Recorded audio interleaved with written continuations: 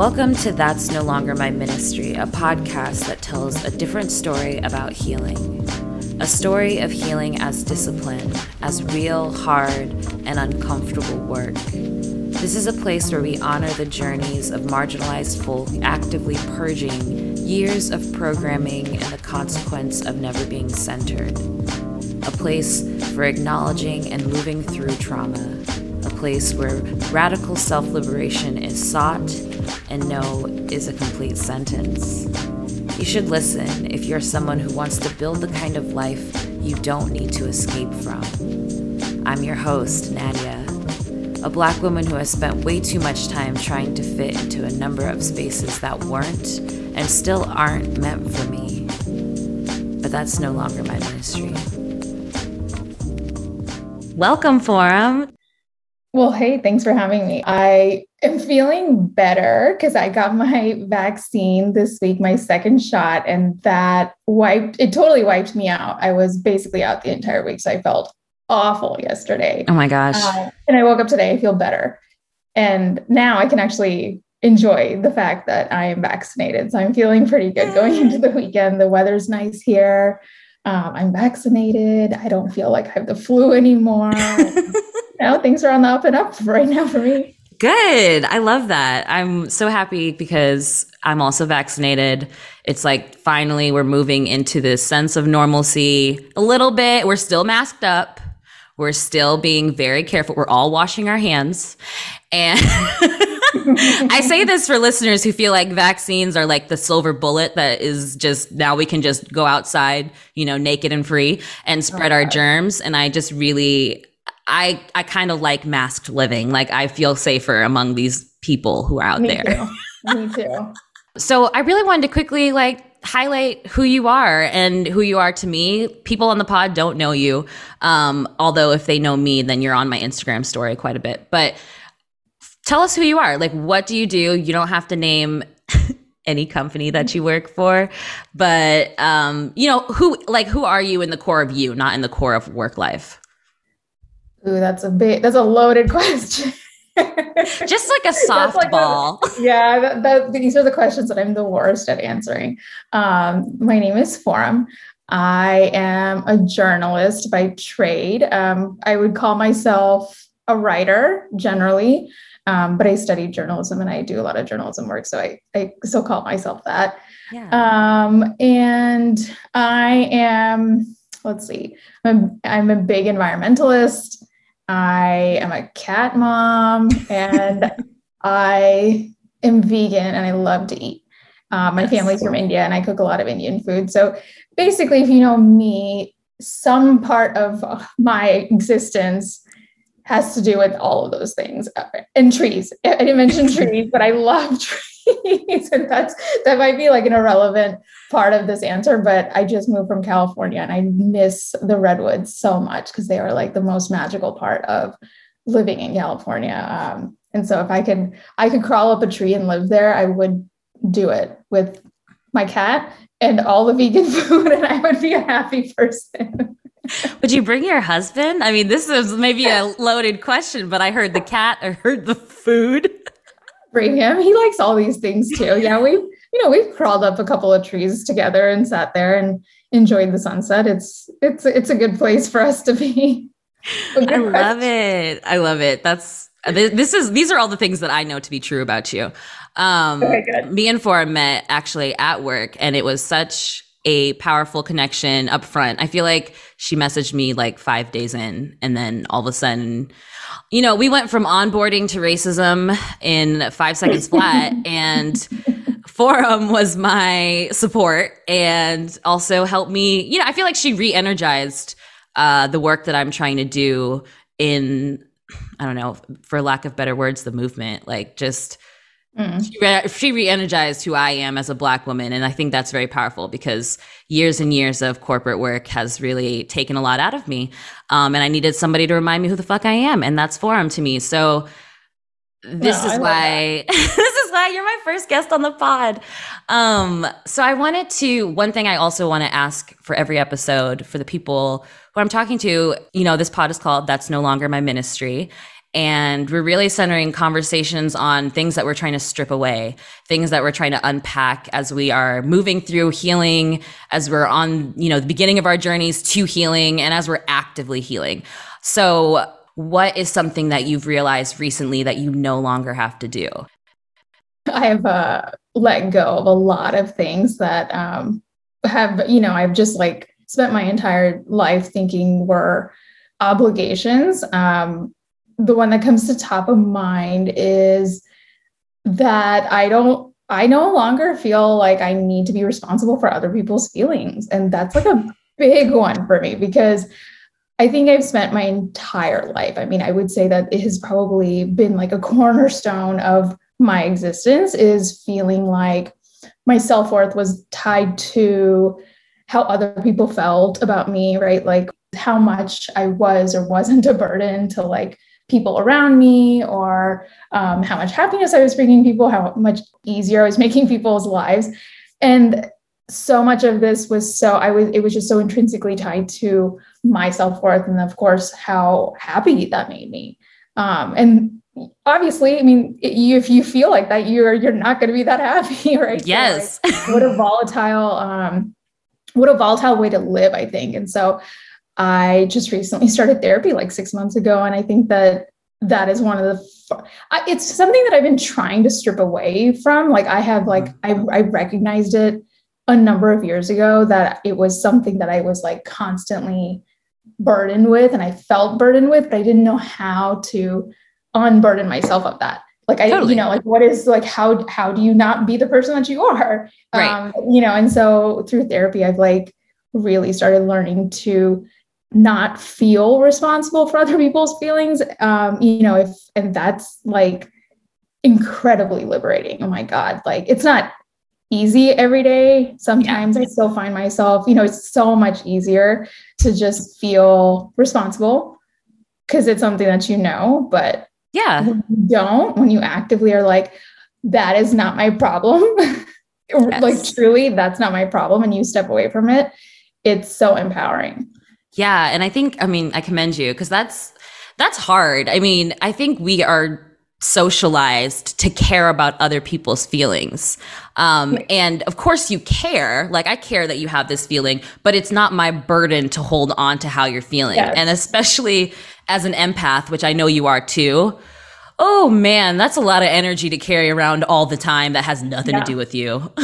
Yeah, that's so true. I feel like one of the conversations I was having with my therapist, I was telling her, a certain person in a certain like instance where I was like, I just feel so burdened by this relationship. And she was like, well, do you feel like you are burdened by them, or do you feel burdened by the obligation you feel? And I was like, and this is why therapy is like, it has been absolutely everything for me, because she always like restructures the thought. Yes. Or the like concept in a way, like she'll just insert a word in here, insert a word there. And I'm like, that just completely changed everything.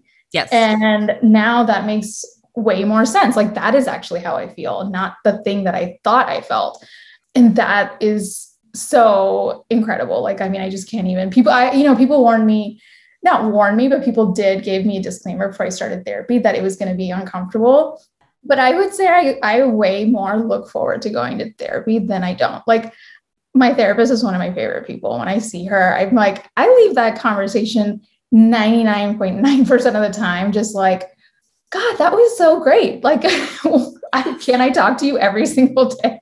Yes, I love that. I love therapy. I love people who love therapy. I have been in therapy for a decade, and it truly changed who I am and truly changed how I can move around in this world. Like, therapy is huge. And I love to hear from people who have just started on their therapy journey, or who are hesitant, like that they're enjoying it. And we can dig into that a little bit later, because I think that will be valuable information for anybody who's listening. But love to hear that it's going well, and that is something that you look forward to, because that's the kind of relationship I want everybody to have with their therapist. Yeah, me too. I feel like I've become like the biggest advocate. I talk to everybody about it, and I talk about it as if it's like my favorite new restaurant. I'm like, have you been? Like Have you tried this thing on the menu?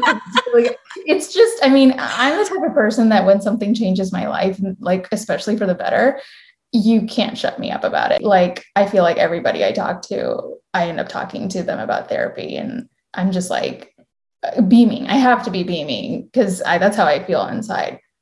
Well, okay. So to close this little segment out, what is your favorite thing on the therapy menu? Because I'd like some of that as well. Man, I might get an extra side. Yeah, I think my favorite menu item, if we could call it that, is actually it's two parts. I think one of the biggest the benefits of going to therapy is like just being able to talk for an hour about yourself, and it's socially acceptable. That's not a thing in life, and I think because that's not a thing, people are inhibited by talking about themselves and then keep everything in. And I think that when you just go to therapy literally to just unload everything that's on your mind and you put it all out on the table, and then you pick up a couple of things with a magnifying glass and you look at them a little closer, like you just get to know yourself, your thoughts, and everything so much better. And so that's my favorite part. Like, even when I'm not going through conflict, it's like, oh, I'm just going to therapy so I can talk to her about what happened this whole week and what's been on my mind. Yes. Sometimes my therapist will do exactly what, I said she did in the beginning. Like, she'll just offer me a different perspective. And if you're open to hearing a different perspective, it can completely change everything for you. Because she'll often just like say something that is so obvious and kind of staring me in the face, but she says it in the most non-judgmental, non-critical way. And I'm like, oh, yeah, that is true. That's a great way. That's a great way to look at it. And that just like automatically will relieve me of feeling like shit. Like sometimes you just go in and you're like, you feel mad at somebody, you feel mad at yourself, you feel shitty. And she'll come in and she'll just be like, well, this is another way to think about it. And I'm like, well, you're fucking right. Like, now I don't feel bad about it. That's all it was. Like, that's all you had to say. And now I feel fine about it. Yes. So those are the two favorite menu items about therapy. Everybody get that as your entree, maybe a side. I'm gonna get some dessert of different perspective. Like, I probably have used this analogy for too long. We're gonna take a break because we need to move it along. So the next segment is called So You've Been Told. And the point of this is to really kind of unpack things that we either hear a lot or maybe just seen once about healing, and just see how we react to it based on our own experiences, based on our own identities. I think that's like the biggest part, because these are not one size fits all. And some things I think are problematic and some things are not. So the first one is an age-old favorite. It's a proverb. I don't know who said it first. I didn't see any citation, but time heals all wounds. How do you feel about time heals all wounds? I don't think it's wrong. I don't think it's time that heals all wounds. I think it's time and therapy. Or, and I don't mean like having to go to a therapist. I mean like some therapeutic practice. Yes. I think that this is not the full story of what really helps us heal, which I think is really misleading when you think about it, because it's like, oh, it's the type of conditioning that I think all of us have gotten in some dose. At least forget it, it won't hurt tomorrow. We won't care about this in a couple of years. Don't worry about it. Like, this is, the type of thing that we get brushed under the rug because time erases things, supposedly, and that's not true. Girl, yes. I feel like this is always something that's shared when you break up with someone, which... And then it's like the calculations, well, if you were with that someone for 2 years, then it'll take twice as long for you. And it's like, why are we, first of all, quantifying this? But also, I just don't feel like I'm magically going to feel like that pain is going to be erased with time, because there are still heartbreaks that I feel to this day. Time did not take care of that for me. So anyways, love your response. Next one, healing yourself is connected with healing others, by Miss Yoko Ono.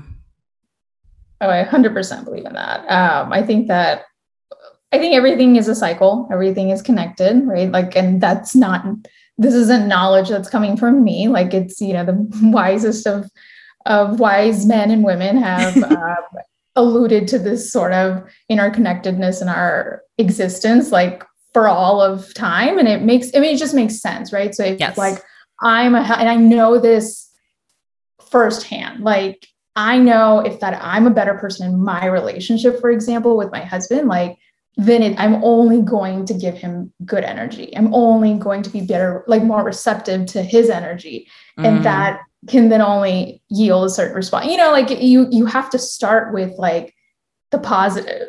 Yes. And because there's a really great saying from a Hindu scripture that alludes to how our thoughts are the creators of our destiny. And it says, because, your thoughts lead to certain actions, your actions lead to certain consequences. And so everything starts with a thought. And the way that it's described is a certain seed can only grow into a certain type of tree.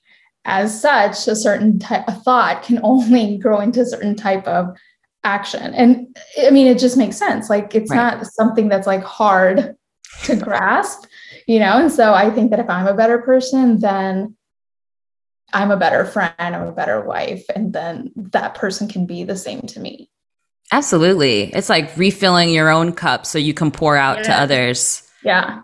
That's something that a long time ago, my therapist told me that. And I was like, I just don't feel like I know what to do to refill my cup. Like, I don't know how to refill my cup, but other people want me to pour. And so that's definitely something. Intense. I mean, yeah, it's something that, as a Black woman, you're always expected to pour, but trying to, prioritize giving something to yourself, refilling and being the best person you can. Pivotal to helping other people. This one, I feel like my mom just said this to me 2 days ago, and I encouraged, I'm not going to tell you how I felt about it. She said this to me 2 days ago. You'll have time to rest when you're dead. Oh my God. I have so many issues with this one. Why? First of all, why is that what we're taught? Like, what are we doing until then? What are we doing? That's the crazy thing. It's like, okay, but then what is the entirety of my life if no part of that involves rest? Yes. That's bullshit. And I think that that's a totally toxic, patriarchal, misogynistic, white supremacist ideal that I have a lot of issue with. I as well. I didn't know this, but when I looked up that quote, it was cited as a Robert De Niro quote. So I love the different identities you called out and how problematic, because it fits. It fits. But yes, I think, and that's grind culture, right? Like you're just all we're supposed to be doing till we're dead is grind. Not for me. I like to sleep. I was going to say take naps. I don't take naps. I like to sleep. I like to sleep too. I don't really like to take naps. Yeah. I mean, I think it's silly, like if for the lack of a more, I don't know, like descriptive word, it's silly for us to even operate on this belief that if we can rest when we're dead. I mean, it's just so insane. I don't even have any more words for it. I think it's so stupid. Let's not give any more words to it. It's not powerful enough.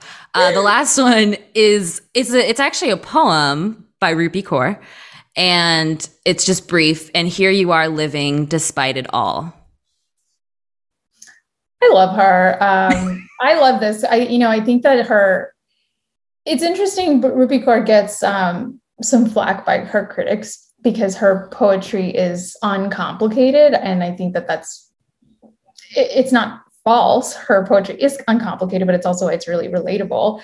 I think it's a really beautiful way for you to define active living. I've come to recently find problem with resilience as a aspirational quality, because I don't think that we should, the type of resilience that's expected of people is a way to oppress them too.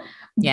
But I think humans, for people to be able to live through trials and tribulations and make it out to the other side. And that meaning like their minds making out to the other side. That's a beautiful concept. I mean, I think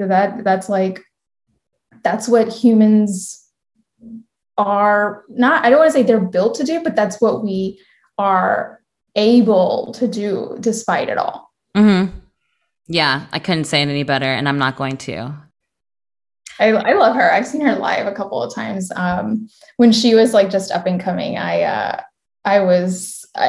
been involved on and off with Brown Girl magazine since its inception, since like 2010. And they held an event for Rupi and another couple of poets at this, like, it was like really small event when she was just coming out. I think like she had just gotten a book deal for her first book. Like Honey. at the time, yeah, I think it was at the time only self-published. And so my friend who was like the editor-in-chief of the magazine was like, hey, can you come take pictures for us? And so I took pictures of like Rupi performing. And that was my first introduction to spoken word poetry. And I was blown away. Like she performed broken English and I was just like putty. That poem is everything. It's just so beautiful. It's what an homage to like the immigrant experience. Yes. And like our parents' immigrant experience. Not yes. mine. We'll drop a link. Let's get into the nitty gritty, the goods. We're going to get into the goods now. This is the part where we talk about what's no longer your ministry. So Forum, tell me, what's no longer your ministry?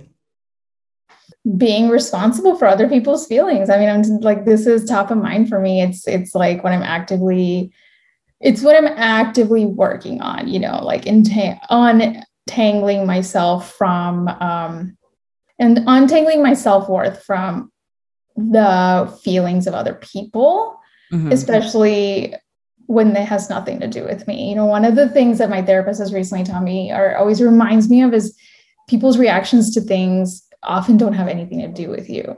Yes. And when you think about that and how, if, like that coupled with the fact that we let other people's feelings in like a situation, an argument, or like, anything, like just how they feel, what they might say in that moment, what you think they feel about you because you've done a certain thing.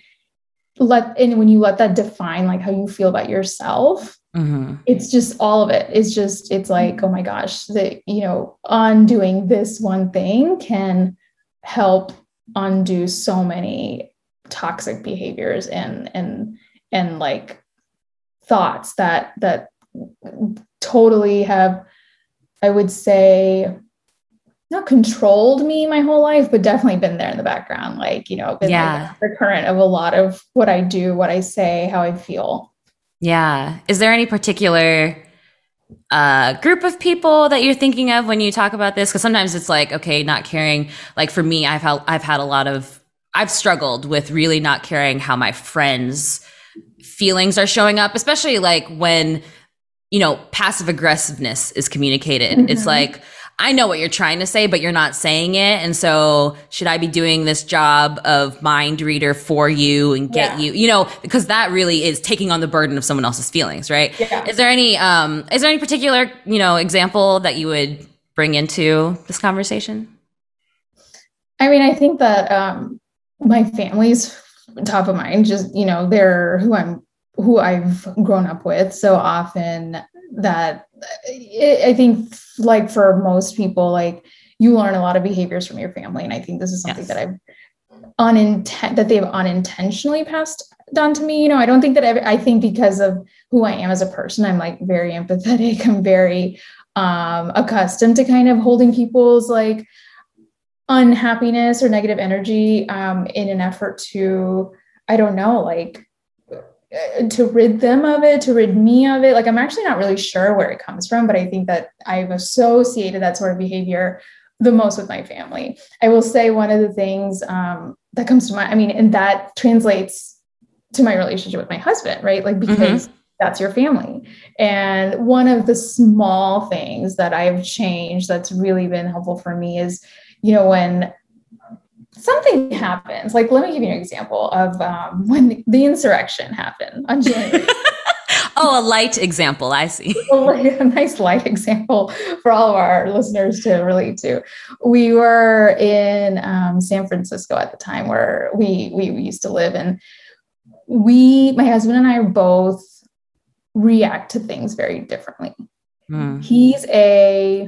He's more of like a shorter fuse, more explosive, quicker to burn out type of person. Like, that's how he processes things. I, on the other hand, will like absorb everything. I don't really react. I sit with it. It tends to fester. Like, that's just how we are. And so the day of the insurrection, he was losing his mind. I mean, as one might, but for me, that was so stressful. I was like, oh my gosh, like I can't. Previous to having gone to therapy, I think what I would have done a couple of things. I would have, one, assumed that I needed to either feel the way he felt, or I needed to care that he felt that way and help make it better, even though it had nothing to do with me, even though I was equally affected by that same situation. For some reason, I would have put my feelings aside and I would have been like, oh, it's okay. Like, it's not a big deal, like, calm down. That is, there's two problems with that. One, it like really doesn't let him feel how he's feeling and how he processes things. And that in itself is a problem. But secondly, like, I don't need to take on his stress because I'm also stressed. And so in that moment, I was like, you know what? The former me would have handled this not well. I would have taken on his stress. I would have tried to fix this for no reason. And I would have put my feelings behind, even though this is not how I want to handle this situation because it's really stressful for me. The new me in that moment, thought about what had been talking to my therapist about. And I was like, you know what? I can't deal with this right now.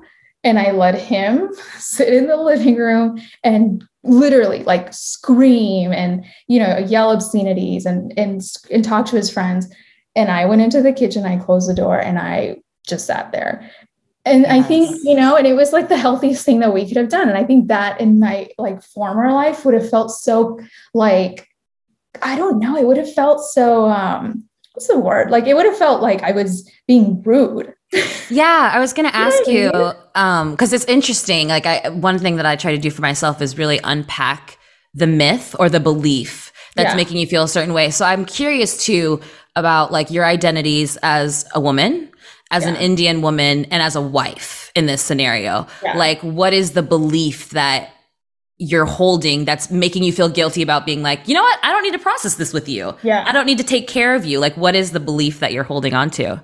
I mean, just that, I think like inherently I don't know. I think I've just grown up assuming like, it is everyone's problem is my problem. Yes. First of all, my family's problems are always my problem. And I come last. Like, these are things that are intrinsic to like an Indian woman's existence, and it just, that's just how it is. And I don't think that's what I was operating on, but that's not what I was consciously operating on, but I think that's definitely what was there. And so for me to say, you know what, I'm also really stressed that like this insurrection is a stressful thing. Your reaction is stressing me out more. So I'm going to go in another room. I'm going to let you do what you need to do. I'm going to go do what I need to do. And you know what? Like, he came in 5 minutes later and he was like, okay, I'm better. And it was so funny because I was like, oh my God, we've been together for like 7 years. And if I had done this, like, it's not like he was upset. It's not like he was like, what? Okay, that was so rude. Like, no. And if anything, he got to like, burn his fuse out. Yes. And then he was fine. And he also recognized that I couldn't be in that room with him, which I was like, oh, and he didn't mind. Because why would he? You know what I mean? It was just such a crazy, like, eye-opening experience for me because it was like everything I was trying to work on in practice.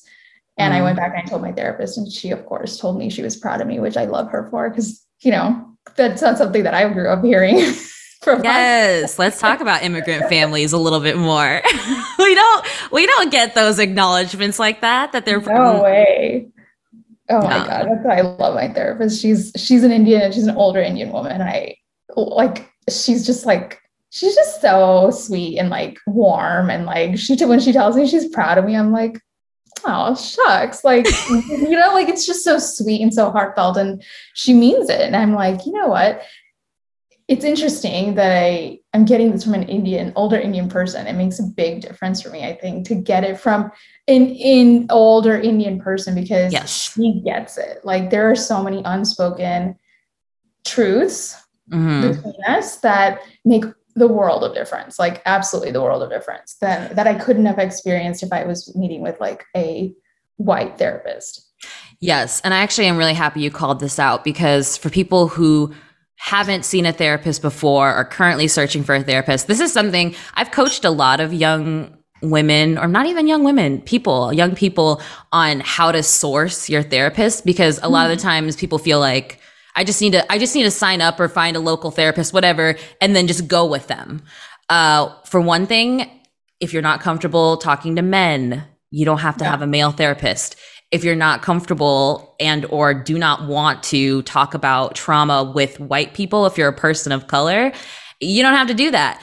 And the third thing is, if you do meet with a person who you feel like might be ideal, but you don't vibe, like it's just not working, they're giving you problematic advice, they're not giving you advice aligned with who you are, your core values, your goals, you can break up with them. People do it every day. And so I just wanted to get some of your thoughts on like, what are, when you were like, okay, I got to get a therapist, what were some of your like top 3, like, these are my musts, these are my boundaries. And how did you go about getting that? I mean, I think I was really lucky because I have so many people in my life. I mean, you being one of them that had such a positive relationship with like going to therapy, who had such a history of going to therapy. And I had been talking to both Indian and non-Indian people who I could relate to in different ways about therapy. And most recently, one of my really good former work friends, she had started virtual therapy, and I had been thinking about going to therapy for a long time, and it was just something that I was not ready for. I was like, one of the first things I told my therapist was, I feel like I've had so many things stuffed in my closet. Like I've stuffed everything in my closet, and I'm just like, I'm like, my back is to the door, just keeping it all in there. Oh my gosh. And I know shit's about to come out, but it's all in there. And that's just kind of how I want to operate. Like, I was just like, that I had literally convinced myself that, it's in there. It's all packed away. Like, I can do this for the rest of my life. But then it was kind of like, why? I mean, I work at a company where I have 25 free sessions a year, and I was sitting at home during quarantine. And there was just a moment in time when I finally felt ready. And that was the pivotal moment for me. Like, I can't explain why, but I was like, I'm kind of ready to start talking. And the last thing I was hung up on was, is it going to be weird? Yeah. Over camera? Because am I just going to feel like I'm am I just talking to a screen? And my friend, had just started, and she was like, it's not weird at all. She's like, I can't imagine doing this in person. It's so easy. Like, I don't even have to change. They only need to see you from right from your shoulders up. And that's exactly true, right? And I think at that point I was like, you know what? I've really run out of excuses. Like, and that's what it is. And I think for me, when I run out of excuses to do something that I know I should do, and I'm just being a brat about it, I will do it. I'll finally just do it. Like, so I was like, okay, you know what? I'm going to contact our health provider. And I was fortunate enough that they sent me a list. I met with one woman who ended up saying, I even had one session with her. She was Indian. She said that she was a social worker. And so she was like, okay, I do work in cognitive behavioral therapy, but I think that you would benefit more from like unpacking things. And so we had one session, and that was like a nice trial run and just talking about things. And that was a little uncomfortable, but it was a nice trial. And then I went back to the provider and I said, send me a list of, and they sent me a list, and my therapist was on there, and I contacted her, and she had availability to take new clients. And it was like love at first sight for us. Like for me, I think I'm honestly an anomaly. I've heard so many stories that have gone gotten totally the opposite way, which is that it didn't work out with the first person. My husband actually went to a therapist. Like he went a few times, and he was like, she just wouldn't ask me any questions, which is weird. Which is so weird, right? When I think about that, I'm like, my therapist, I just feel like she always asks me the best questions, but she remembers everything, right? And I'm like, this is like, there's no trying with her. Everything is really effortless. And so I just knew it was the right match. I was like, she makes me feel good. She makes me feel safe. She makes me feel like I want to come and talk to her and talk about uncomfortable things, like those are the feelings that for me were obvious cues that I was matched with the right person. One thing that I feel like I'm always impressed by in hearing other people's healing journeys, which is something that it was the reason I wanted to start this podcast, was the work. It's the work for me. Like that's what I really feel like makes a huge difference, is like, how are we actively moving into spaces that we can unpack our discomfort, or we can unpack even what you've just shared, like behaviors that have been passed down from your lineage. I didn't even realize that was a thing. I actually met with a coach when they said, oh, but what behaviors do you feel like has been passed down in your lineage? And it just hit me like, what? That's a real thing that we can identify and then work to undo. And so, I mean, you've said to me already, you've already mentioned that therapy is the work for you. And I commend you. That's like a huge piece. But I also am just curious, like, what are the tools in therapy that you're using to do that work? What are some things that have translated that either show up in, a ritual that you have for yourself, or self-talk, or reminders? Yeah. One of the first things that my therapist shared with me was like this list of mind traps. Oh, yeah. Mind traps or thought traps?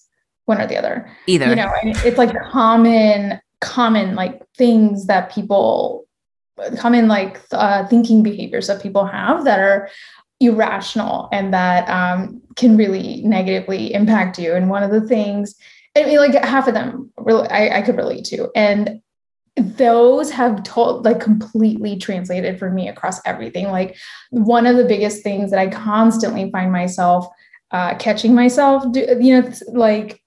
doing and thinking is this idea that everything is black and white. And it's funny because I feel like my whole life I've always kind of commended myself that I'm a very black and white thinker. Like for me, it's either this or it's that. Like you always know. And I don't really like play in the middle. Like that comes from like my family for sure. Like that's like my mom's side of the family is especially more like tough love, not really don't know coddling, and so I always say like, oh, this is like a Sadakbor type of thinking, which is, my mom is from this village called Sadakbor, and all her siblings are like this too. And it's funny because it's a really negative, irrational, and like toxic way to think. I think it's only bred unhappiness for me. And so one of the things that my therapist often, will remind me of is, it doesn't have to be so black and white. Like, be somewhere in the middle. Like, and alongside that, like two things can be true at once. And like those things have completely like changed the way I think about stuff. And more so, I think I am constantly recognizing all the different ways that I'm a very black and white thinker.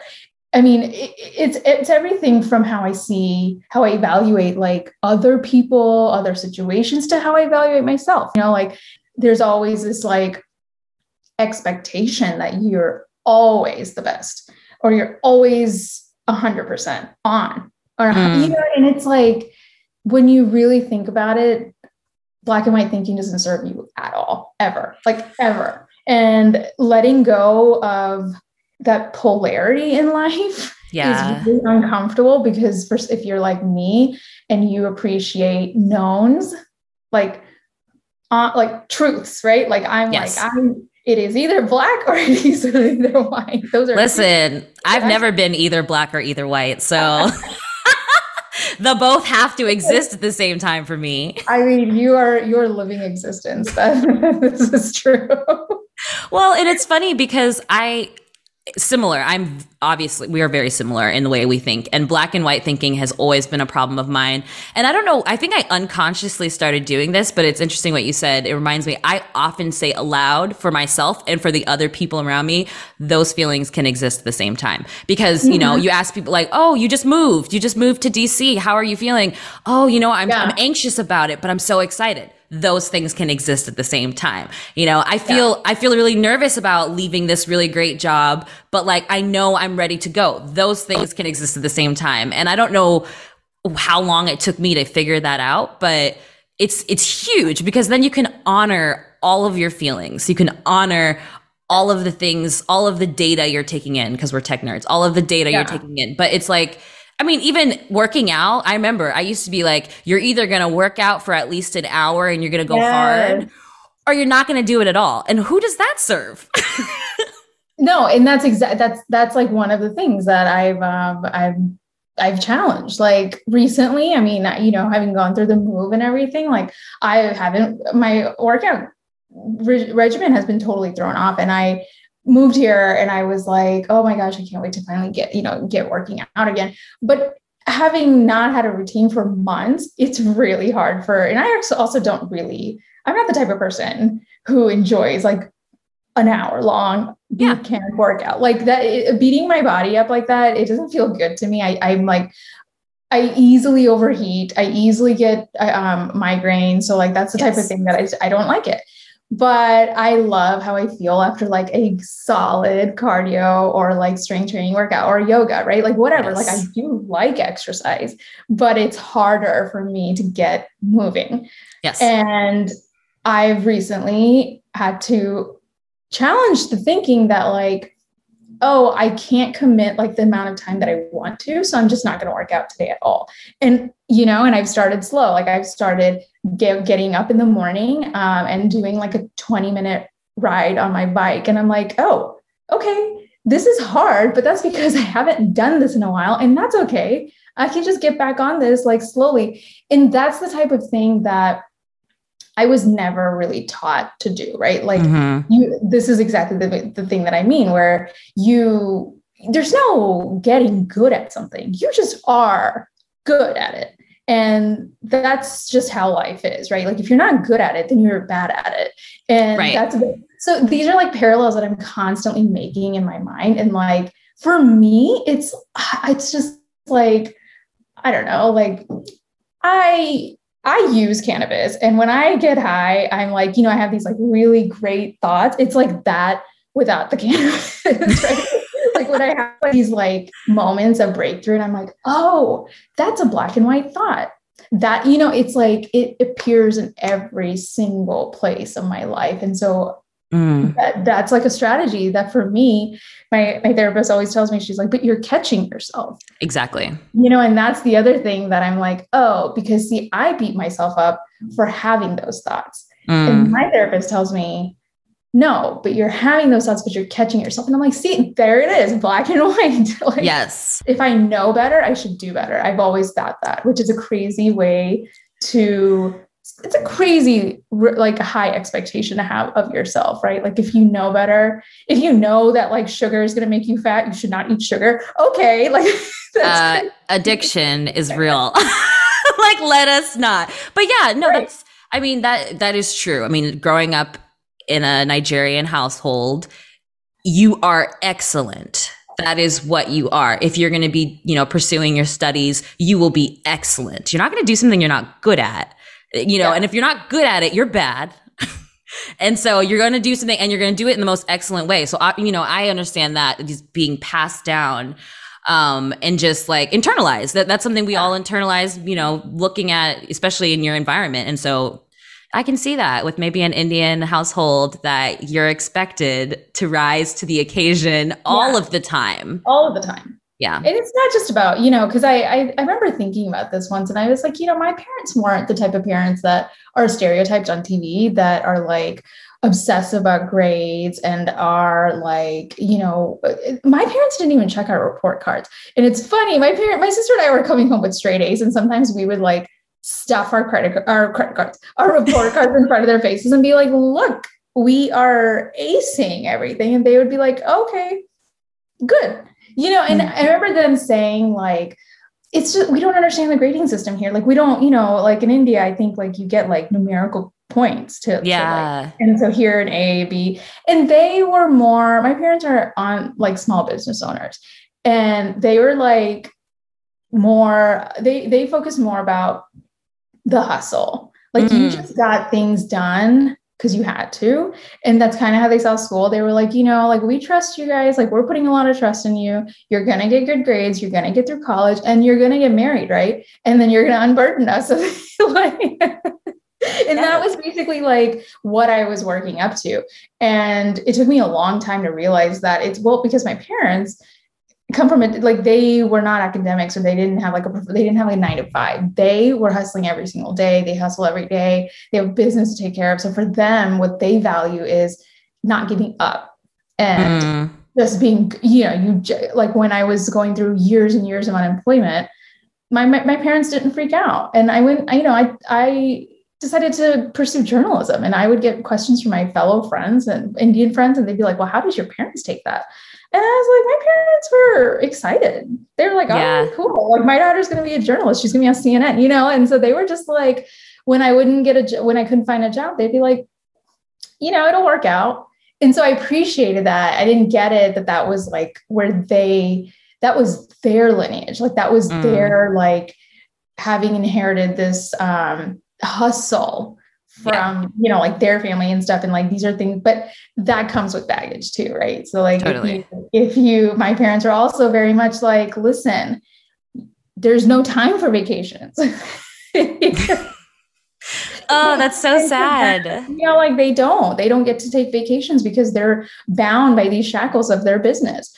But that also like we are different people now. And so when we always like, it's so hard. We're constantly butting heads with my parents on like the way we want to live our lives in terms of like traveling and not working and like, these like freedoms that we get to have because you just work until you cannot work anymore.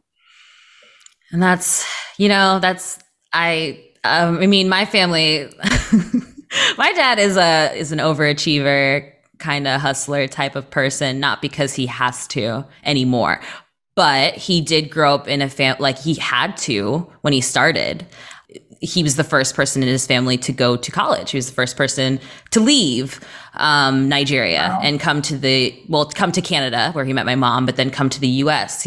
So he was doing so much. And when my parents were married, they had nothing. I mean, they talk about that. My mom still talks about it and cries about it. Like they had nothing, but they had my brother and like trying to go to the store with him in the sled and my mom walking because she could either afford bread or she could afford the bus. So she chose bread. Wow. And so they would pull him in the sled in Canada in the freezing cold and the snow, and like the tears on her face would like freeze to her face.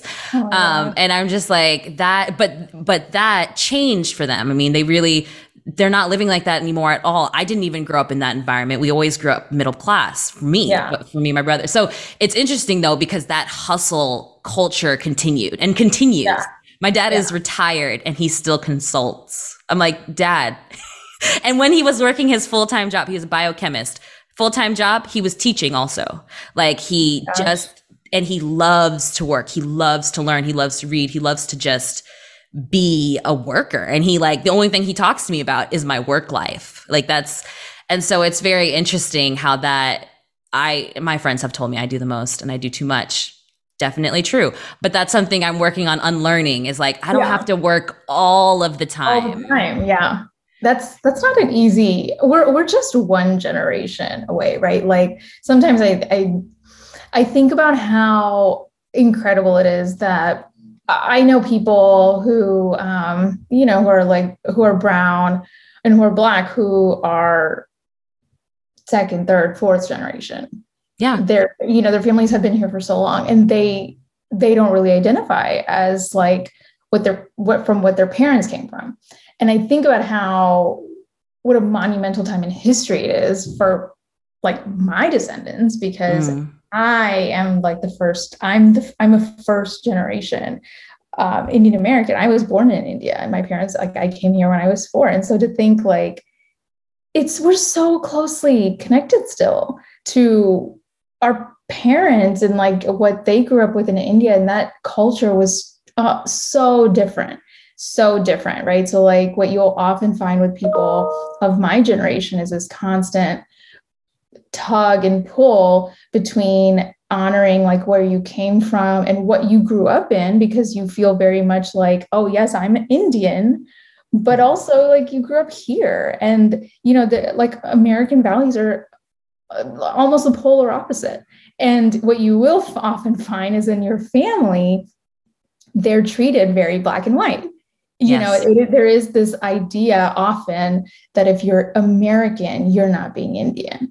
And that is a lot to carry on your shoulders. Like if you do this, then you're not doing that. And it's like, well, I mean, there's no winning for any of us, right? Like this is like another discovery for me where I'm like, oh, this is another black and white situation that like I inherited, this type of thinking that I inherited, and it's not that I'm blaming my family, but this is the type of like toxic behavior that has perpetuated generation to generation, because they didn't have therapy, they didn't have mental health like acknowledgement. And so there's a lot of burden to carry when you have to be compassionate.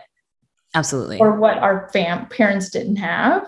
Totally. Because you understand, but then also knowing it's okay to feel really like upset about it. Like I don't know about you, but I feel like with me, with like people of my generation who are Indian, there's often this rhetoric that like you're being ungrateful if you're complaining. That's a really shitty feeling to have to live with too, because I don't feel like I'm being ungrateful. I just feel like that's not the full story. Yes. Yeah. And I love that you said that, because that is the work, right? Is acknowledging that what your parents did, what their parents did, what your ancestors did were probably for survival, because they were in survival mode, and they may still be in survival mode, and you yourself may be in survival mode. Yeah. And I think acknowledging that you are in a different place than they were. You have access to things that they didn't. Yeah. And that you can break that cycle. You can change things for yourself and for your own family and for your own children if you choose to have them. Like that's huge. And that is a lot of work. That's a lot of work to keep reminding yourself that. Cause oh man, there are things that I carry where I'm like, I don't want to do that anymore. I don't want to do that anymore. And it is toxic, but I'm not mad at my parents for it, Yeah. Well, I think that's also a liberating place to be, is when you realize like both things can be true at once. Like you can feel like you wish things had been different, but also be grateful for what you have had. You don't feel resentment then, and that's like a really mind-blowing like realization, is like, oh, that's the cure to resentment. Is actually just letting both things exist at once. Like if it's the fighting for space and feeling like, oh, it's you either are grateful or you're resentful. You can't be both. That makes you actually just resentful, because that sucks, because you're like, well, then I'm just going to choose to be resentful. I feel a lot like I don't feel resentful when I say to myself, I wish that things had been different in a lot of ways. But I'm so grateful to my parents and for everything that, they did that paved the way for me to live the life that I'm living. And that makes me feel okay about everything. Like I can manage it. Yes. Amen. Amen to that. All right. # I'm not sorry, because we're not sorry about what we need to do to get through any of the behaviors that we have, the trauma that we're experiencing. But I think part of my healing journey has been acknowledging those things and knowing when I'm actively engaging my healing work and knowing when I need to escape. Yeah. So I'm curious, like, what are some of your escape tendencies, or do you know them? Yeah, I would say that I'm the type of person who tends to shut down.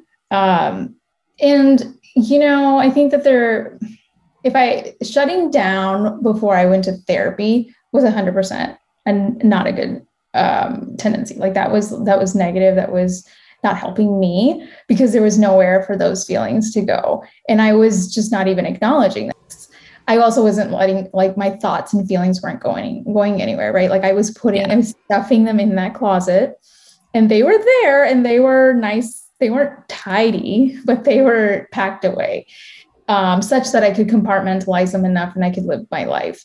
But it was obviously affecting, like, the health of the rest of my life. And it was just taking up too much space in my mind. So I wasn't really functioning like as I should. And so shutting down without therapy was all negative. Now I recognize that I'm still a pretty introverted kind of, like, I like soak everything in. I think about it. I process it. So in December, actually, there was just a lot going on with me. There was just a lot going on, like, in my personal life. There was a lot going on at work. There was just obviously COVID. So I took a considerable amount of time off around Christmas and New Year's. And I told my husband, I was like, look, I don't want to go anywhere. Like he loves to be outside. He's like, let's go for a hike. Let's do this. Let's do that. And I'm like, you know what? I can go on one hike. We'll go on a hike. But I need to sit here and I need to watch TV and I need to just, like, literally, I just need to rest. That's it. And I, like, let that be okay. I was like, this is what I need. First of all, asking for what you need is, like, revolutionary. Yes, God. It is. Like, I don't even know, like, this is new for me, just being like, this is what I need. And it is being selfish, but it's being selfish at the right time. Like, when you're not selfish at the right time, you'll be selfish at the wrong times, literally. And that was me before I would just say, this is what I need. I would basically take up space in the relationship when I shouldn't have been taking up space, right? And that would show up in ways like, if he was feeling a certain way, I would feel a certain way about how he was feeling. Yeah. And, and that's not fair. And that was because I was like, wait, well, what about me? Yes. But now, I'm like, okay, when I need something, I am vocal about it. I say, I need this. And the way over Christmas, I was just like, I'm going to sit here and I'm going to watch TV and I'm going to eat some, like, carby food. And I'm going to, like, just restore myself a little bit. And it was exactly what I needed. Like, I came out of that and I was like, you know what? I actually feel rested. Like, I didn't feel like I was, like, escaping. Yes. I just felt like I was dealing with it. Yes. It's like such a small difference, but it's a huge difference in the outcome. And that, like, was my first kind of real like practice of what I had been, like, learning in therapy. And yeah, I mean, I would say, like, I'm not there. I'm not 100% there. I still tend to, like, revert back to my negative ways because it's only been 6 months and they wouldn't call it work if it wasn't work. And it's a lifelong journey. Like, that's not, I mean, I think something that I feel like I still have to get reminders about is that reverting back to your old ways doesn't mean you've gone back to square one. Yes. And I used to feel that. I used to feel that in my core, especially as someone who deals with chronic depression.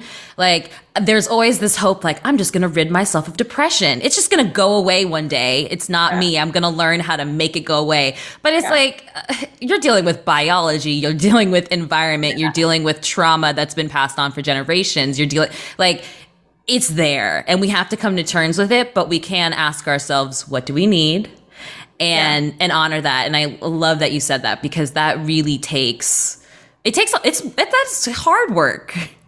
Yeah. And, it's funny. Well, it's funny when you said that, I was like, oh, black and white thinking. Like, I feel like now I have, like, I have a radar for it because I'm always looking for it. But right. I mean, that's that. It's like if you are asking for what you need, then you are acknowledging that you're not okay. And there's no space for that in black and white thinking. Mm-hmm. You're right. And so it's really just phenomenal to me that, like, that sort of, that one mind trap for me has been so pervasive across, like, everything I do. And I recognize it all the time. And once you start recognizing it, it's easier to, like, to catch yourself. But yeah, I mean, it's funny to me that I often will go to therapy and I'll tell my therapist like, some like win that I've had, and I'll be like, this is you doing it. And she'll always be like, this is you doing the work. And I'm like, see, they're good. That's such a response though, that I would have, is giving someone else credit for something that I actually am the one doing. Like, my therapist is a huge part of it, but she can't make me do anything. Right. And I love that she always reminds me like, you're the one doing the work, not me, because I'll always come and be like, look at what you've done for me, and it's not that it's not true, but I'm the one who's constantly sitting and like unlearning shit every single day. And so it's hard for me to be like, oh, I did it. It's just something that like brown people are taught to self-congratulate. Totally. I want to close with a question, especially because you just said it's not something that brown people are used to doing. What advice would you give, or resources, for brown people who are, kind of battling with some of these behaviors that are learned? There's an Instagram account by a woman who I've had the pleasure of working with, because she was an editor at HuffPost, and she's an Indian American woman. She like went to school. She left her job at HuffPost and went to school to become a therapist. And she started this incredible community on Instagram. It's at Brown Girl Therapy. And she centers her work on therapy for children of immigrants. Like that is the entire focus of work. And everything she posts, like if you're brown and if you're BIPOC, like you will find something to relate to it. I've shared it with brown people, with Black people, with Asians, like, and my friend and people are always like, oh my God, like this is exactly how I feel, because there's nobody out there who's actively studying therapy as it should be, as therapy for people who have like this added layer of complexity to them. Yes. Right? Being children of immigrants means you come from a totally different background, and you can't like apply like Western therapy practices to, like to people who like that, like that's not the context they have. Yes. They don't. And so she acknowledges a lot of that. She acknowledges like a lot of the behaviors that children of immigrants grew up with, and like a lot of the tendencies that we tend to have, and then addresses how to undo them.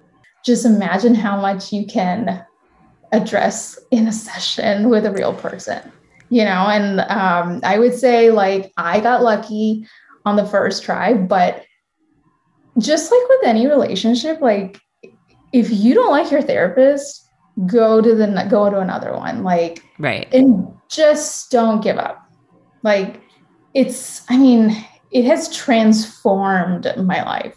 Like, it's like, there's two things for me, spirituality and therapy, and they go hand in hand. And I walked into my therapy session, the first one, and I said, I'm a spiritual person, and I want to make sure that everything that you help me learn is not going to go against like my spiritual beliefs. And she's never done that. Like she, that's like at the center of like everything that we work on. And it makes the biggest difference. I could go on. We could spend another hour and I could talk about why therapy is good for people. I just think that you just have to try. Special thanks to Forum for joining us for today's episode of That's No Longer My Ministry, the podcast. This podcast is a labor of love. So if you feel like anything we talked about resonated with you, and if you're taking something with you today, please consider donating to our Patreon. You can find all of that information on that'snolongermyministry.com. Also, subscribe wherever you're listening to this episode, and don't forget to tune in next week for our next community release. Bye, fam.